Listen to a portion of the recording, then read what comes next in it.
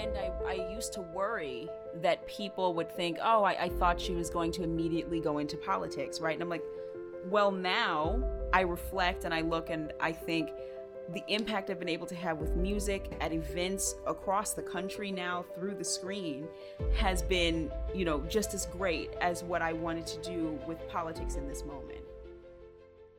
Hello, and welcome to Agnes Scott College's new podcast, Journeys to Leadership, where we will explore the paths of inspiring women leaders from around the globe.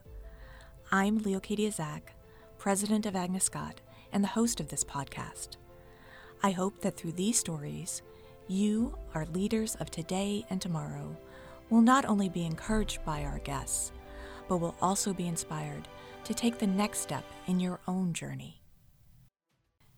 Born and raised in Georgia, today's guest is the embodiment of leadership.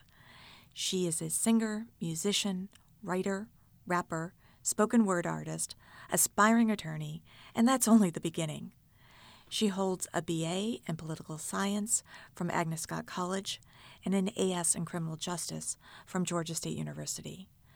Through her music and community work, she continuously engages her passion for public service.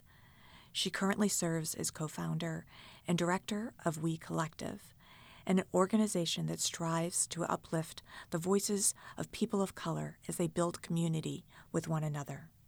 She served as the Deputy Finance Director for Carolyn for Congress, as well as an intern for Representative Hank Johnson in Washington, D.C., through her fellowship with the Muslim Public Affairs Council. Amira has partnered with the artist Sierra and her new clothing line, Human Nation.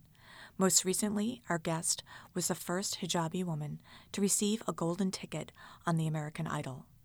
As an artist, Amira uses her singing, rap, and poetry to inspire and empower those fighting for social justice causes.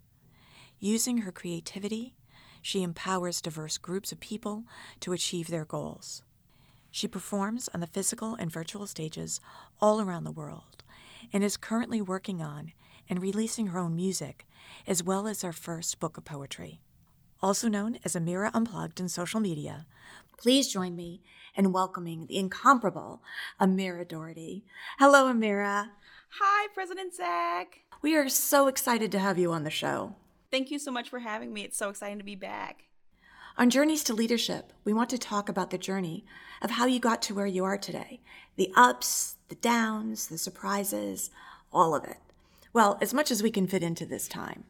So let's begin. Tell me, where did you grow up and what was that like? So I grew up in Stone Mountain, Georgia, but I always say I grew up on the cusp of Stone Mountain and Clarkston, Georgia. And the reason I emphasize that is because Clarkston is known as the Ellis Island of the South. So there are over 170 countries represented within a 1 square mile radius. There are a multitude of languages, houses of worship, and that really influenced me growing up in all of these different intersections of identity as a Muslim, a Black woman, someone who's living with, the disability with hearing impairment, just seeing all of these different people congregating in this same space. And I think that that's what really has inspired my work in public service and music, just to kind of continue being a connector for different kinds of people.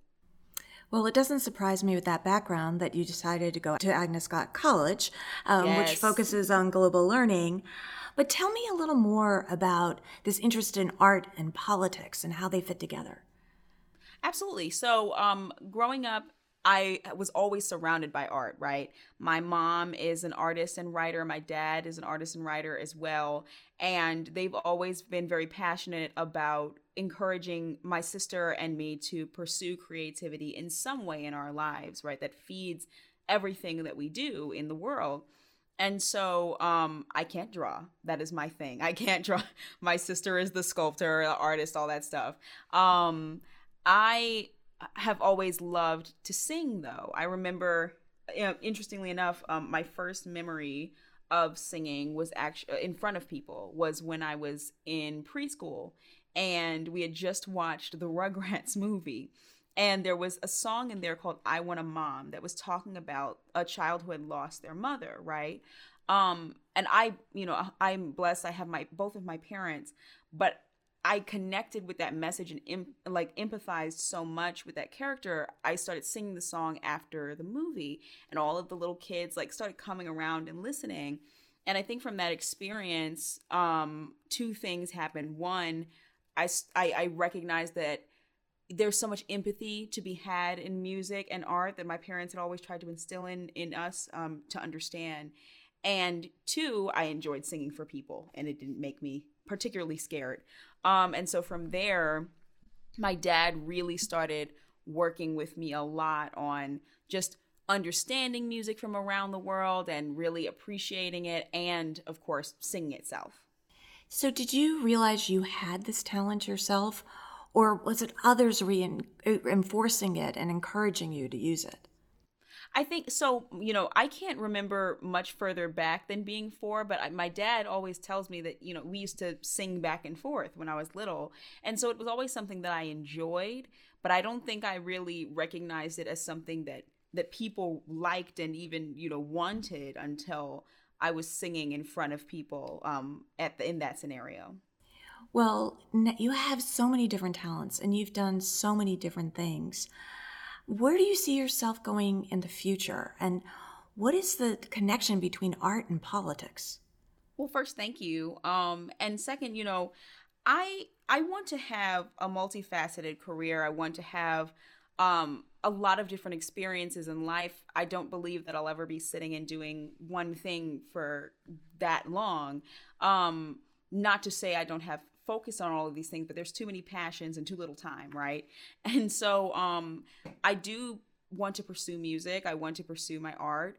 And I also want to continue the pathway of running for office, and pursuing law, or being someone who is working on those campaigns, working in those movements, to disseminate that information to the people of color in particular, and people in lower socioeconomic backgrounds who need it. And I think that the beautiful bridge between art and politics is that art is the language of the people. It's what we respond to intrinsically when political jargon becomes, too much for us to handle. So if you put it in a song, if you put it in a rap, if you help people understand in some way that connects to their heart, I think it makes them have more passion for their own rights and for others' rights. You talked about growing up in Stone Mountain and how that influenced you, about the diverse community. You also have grown up an African American Muslim. Are there times that you felt that there have been impediments, that things have stood in your way, or that people have put obstacles in your way because of that? Unfortunately, even growing up in a diverse area, there's still definitely stigma, particularly when I started wearing hijab. I started wearing hijab around 9. I begged my parents to wear it. I was like, please let me try it. And I remember walking into the classroom and people who I was so close to suddenly were asking me questions like, are you a terrorist? And, is your dad making you wear that? Just all these things. And I think there was this one period of time when I was going through this avalanche of change, right? I had this skin disease at the time. I had lost my hearing in my left ear, and then I started wearing a hijab at the same time. And so it became this whirlwind of othering that I was trying to understand, especially always having been someone who wanted to include people. But I think that ended up helping me, change things for the better ultimately. Did anyone help you with that process of overcoming those obstacles? Or in the future, as you bumped into other obstacles, have there been people who've reached out, or has it been really you that have had to deal with this? Well, first, my family is my backbone. Every time, I've gone through some bullying experience or have been denied something on the basis of identity, my family has been there to rebuild me and help me, remember what my purpose is and remember to, have faith and plow forward. And then that helped me become more intrinsically motivated to try to give that power and that stance of confidence to others. So I remember in what was it? I believe it was fourth grade. I had established my school's No Place for Hate, right, with the Anti-Defamation League, and was able to, be the youth ambassador, the kitty ambassador, whatever they want to call it, for my school. And I found that doing something made me feel more powerful myself, and I wanted other people to feel that too. Have you had the experience of a mentor as you have gone through various things, whether it's your education? You clearly started as an advocate at a very young age. Have people reached out to you and helped you? Clearly you mentioned your family, but have others reached out? Absolutely. I think that the educators and administrators in my life have been the people who, have played that role, right? I've found community, in those conversations. I like to talk about a couple of people. My third grade teacher, Miss Gale, she introduced me to an organization called 4-H, which I ended up being in my whole life, basically. That helped me find mentors, like another great mentor of mine, Miss Trice, who ensured that people in my community and people who looked like me and believed like me had opportunities like everyone else across Georgia, and had a chance to compete at higher levels, to travel and things like that. And then of course coming all the way through high school, I had mentors like my Professor Butler, who really tried to take me under his wing in mock trial and different things like that. And then finally coming to Agnes Scott, just a whole slew of mentors, including you. Everyone I just felt enveloped in support my entire time there. Well, thank you. And I have to say, we've learned so much from you as well. And you've given back so much back to the Agnes Scott community. We are so grateful. You always seem so strong, so in control. You have so much talent. I know people want to know, have you ever had doubt? Have you ever questioned yourself? I think especially being someone who has had all of these different dreams and these different aspirations, there's imposter syndrome, right? Which I learned very quickly at a young age that I suffered from, and I had to try to mask and deal with. And then there's, the idea of letting people down. The idea that if I'm not pursuing this pathway right now, will the people who needed that or wanted that from me, feel like I'm giving up on that portion. I'm like, nope, I'm just saving it for later. And I think that I really have had to learn, I don't have to apologize for what I'm pursuing in this moment, right? When I left school, when I left Agnes Scott, I was like, okay, I'm going to take a year off, work in politics, and then I'm going to go to law school right after. And then COVID-19 happened.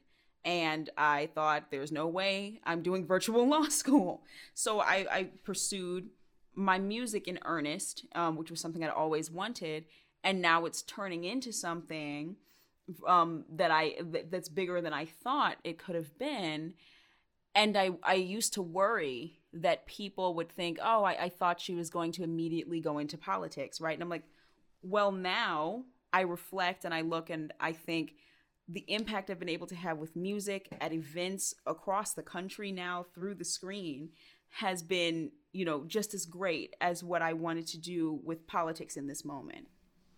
It's a wonderful message to so many that it's okay to do something different than what you thought you were originally going to do, that you can change paths and still have the same goal.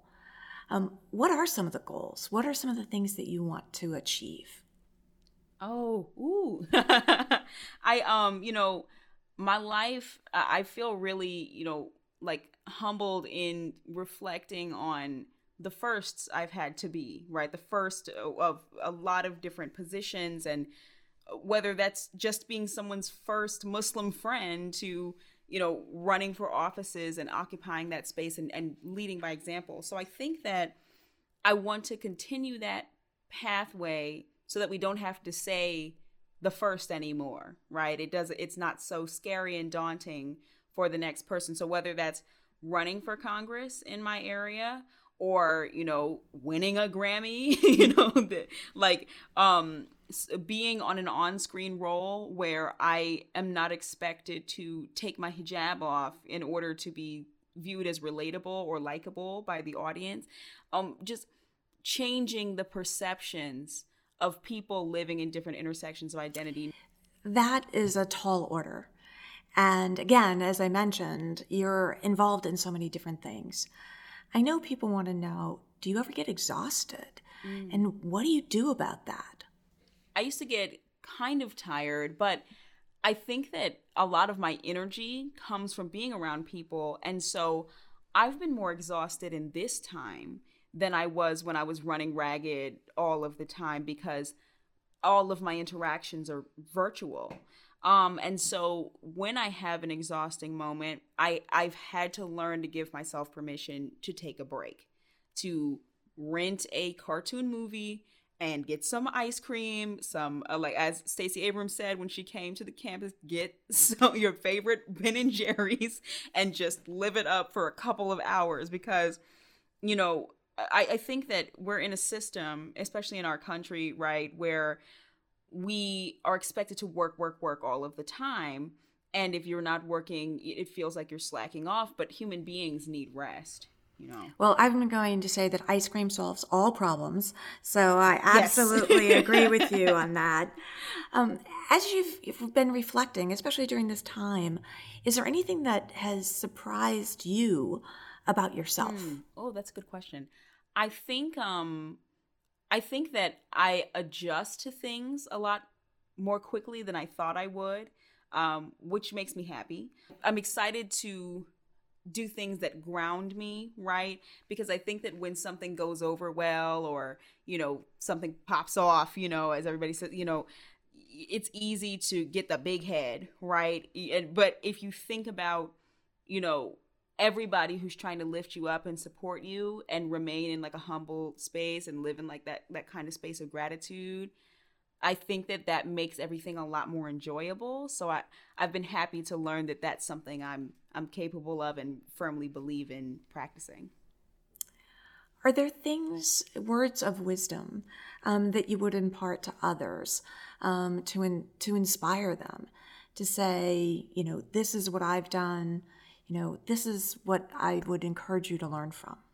You know, there's something, and I always quote my dad, you know, I quote him a lot in interviews, and because there is something that has stuck with me for so many years. When I was a little kid and I used to get nervous in singing competitions, he reminded me, everybody wants to see you win, right? Even if they're competing with you, even if they're in the same field as you, no one wants to see you fall flat on your face. So give them what they want. And that has stuck with me regardless of if it's music or politics or giving a speech, anything else. People ultimately want to see other people do well because there's more good people than bad. So don't get super nervous when you're in front of people or on a stage, or even, you know, just reading something out to your class, because other people want to see you shine too, even if they're not saying it out loud. Those are incredible words of wisdom. I have to ask you, what do you wish you knew when you graduated from Agnes Scott? Oh, I think I wish I knew that I wouldn't, you know, be immediately going on this very, you know, straight-laced pathway into school. I think that what changed my mind about jumping right into law school was the last 3 months that I was at Agnes, and I was really because, you know, I had a condensed time there since I came in with a degree already, and so I, you know, had just been so tunnel vision. But my mentors on campus, like another one I want to shout out, Leanna, of course, wonderful in the CSI department, you know, was just reminding me, you know, experience life and, you know, enjoy the things that you want to try. And I think that I realized I had been in school so long, I hadn't been living outside, you know? And so I wish I could go back now and say, hey, you're going to try something different. It seems like it's going to work out, so just trust yourself. Well, we clearly trust you. There's no question about that. What are your plans for the future? I mean, what are your future projects, your future ventures? Can you share a little with us? Absolutely. So I'm working on an album right now I'm really excited about. I have a secret project. I can't say who it's with, but there is a group that I'm doing a collaboration with that I'm really excited about. I'm currently working on releasing a book of poetry and essays with my sister, and we're going to be revamping We Collective to be more art centered, as opposed to like all of these different fields. So there's a lot going on. There's some interviews that'll be coming out soon with some I'm just really excited because what's happening in the near future has me hopeful for what happens down the road. Well, this has been such a wonderful time together, and you have served as such an inspiration on campus, but also are serving as an inspiration right now to our listeners. I wonder if you'd like to share a little bit of your talent with us, either a little bit of your voice, a little bit of rap, spoken word, whatever you might choose. I actually wrote something last night that I was that I'm going to be recording later. So it's a spoken word piece, and so you all can have a preview. So it's speaking on the importance of breathing for the Black community, right? Our breath is so precious and is constantly, being taken away from us. And so it's called Breathe by Any Means. We float, buoyed by the shallow sips of sky snuck between bated breaths, till we reach land free, knowing not to inhale greedily till that moment, for the most important thing right now is to survive. Our foremothers and forefathers equipped us with one rule before placing us in the proverbial baskets, praying we would heed and outlive them. They told us to breathe by any means, left the end in ellipses so that we could eclipse these moments of self-doubt with our instincts. We shall breathe by any means possible, capture oxygen between cupped hands and swallow it if we must, imaginable, tap into the same right brain that developed calls to railroads underground in song. And necessary, because we are necessary. Our breath, tempered or no, is precious, passed down to us as the gift that propels our minds, our bodies, our voices. Remember, Black don't crack, but breath broken is fatal, so breathe by any means. Oh my gosh, Amira, that is so moving. Thank you so much for sharing that with us. And I want to thank you for joining us today. Keep being amazing. We love you. You are really awesome. And to our listeners, I hope that you've enjoyed today and been inspired. I'm sure you have. And I want to thank you all for joining us. I also want to thank our producer, Sydney Perry, for making this podcast possible. I'm Leocadia Zach, and this is Journeys to Leadership. Looking for more content?